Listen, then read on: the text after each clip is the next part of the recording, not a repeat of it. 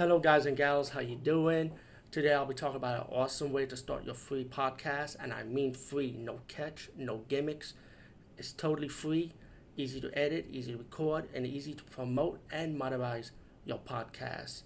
It's called Anchor.fm, and I highly recommend you guys and gals check it out and start your own podcast and let your voice be heard. And also, don't forget to listen to Wild Dog Podcast and tell them that I sent you and that you hear it from me. So you get more people to join Anchor.fm. You will not be disappointed because they will also put your podcast in other platforms and then make it very, very much easier for you. Have a great day, everybody. Okay, watching my Netflix, and you know what? Finally, they have this movie on Netflix. I was hoping to see it on Netflix, hopefully, but they expected, and it's the movie Rekill. Very excited to see this movie. This is one of the movies I heard even before it was released officially. Um, I heard him. It was with Scott Adkins, but he's not like the lead star. He's one of the co-stars in this movie, and the trailer for this movie is pretty much about a military SWAT team versus zombies. We've seen it done before, but I don't know why I got into the trailer in the first place. I think what the original concept of the movie was supposed to be the SWAT team, kind of zombies X-ray style. When you look at the poster, that's what I thought it was. I remember the trailer had X-ray style to it, so I thought, okay, this looks pretty fucking cool.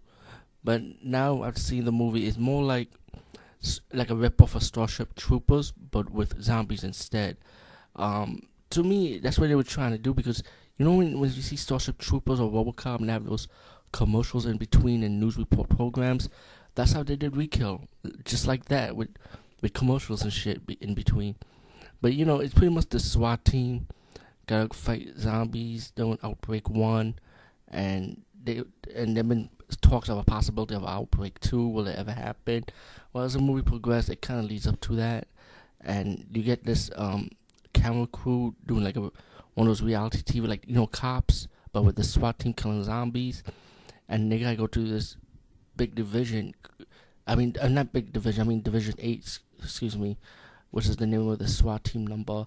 Had to go to the part of New York, like to investigate this thing called the Judas Program. And as they go further, of course, we got more and more zombies, and it's gonna lead up to like what's really going on, how the zombies are building up, how they're getting smarter, and we've seen it done before. It's really nothing new. Let's be real, but I kind of like the action pace part of it when they shoot in the zombies. It's pretty bloody and gory, for what you see in zombie movies. Like I said, it's nothing new we've seen done before, but I think that how they try to do their version of Starship Troopers, but with zombies instead. That's pretty much what they did. That's all it is. That was different about this zombie movie than the others, But I mean, I enjoyed it for what it was, and then you have your twist ending, and about this government conspiracy called the Ark. Does it really exist? It kind of builds up to that also, towards a twist ending, But all in all, I thought it was alright for what it was. I mean, it's not a bad movie. Like I said, it was enjoyable. So I said check it out.